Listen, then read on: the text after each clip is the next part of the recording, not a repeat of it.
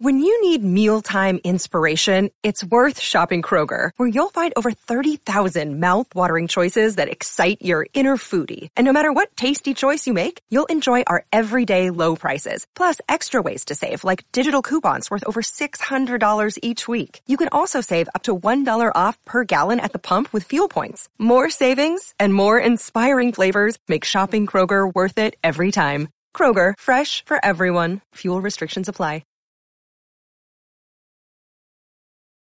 Everyone's me DVD movie buffer, and I'll be talking about the movie Terror Circus, but the original name is The Barn of the Naked Dead, but I'm calling it Terror Circus because there wasn't enough naked dead running around anyway. TNA action, just for you guys out there, there's one nude scene, a side boob. I don't know if you want to count a side boob as a nude scene, but yeah, a side boob. That's the only thing that's naked about this fucking movie. I'm not saying it's a bad movie, I'm not saying it's a good movie, I'm just saying it was okay.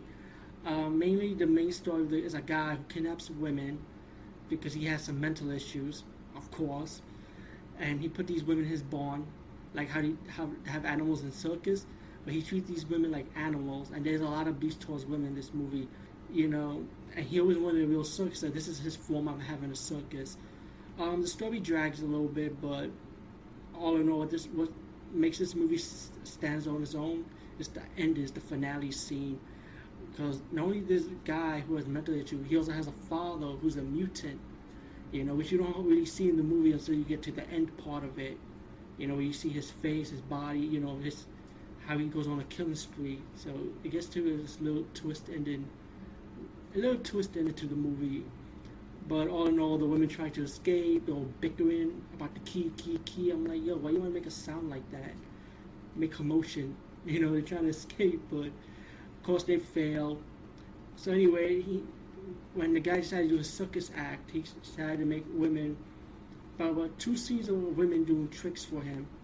But it's not really all that, not like a big issue or nothing. But it's an okay movie. It's like a drive-in style movie. We do the old school stuff. Check it out, The Terror Circus, aka The Barn of the Naked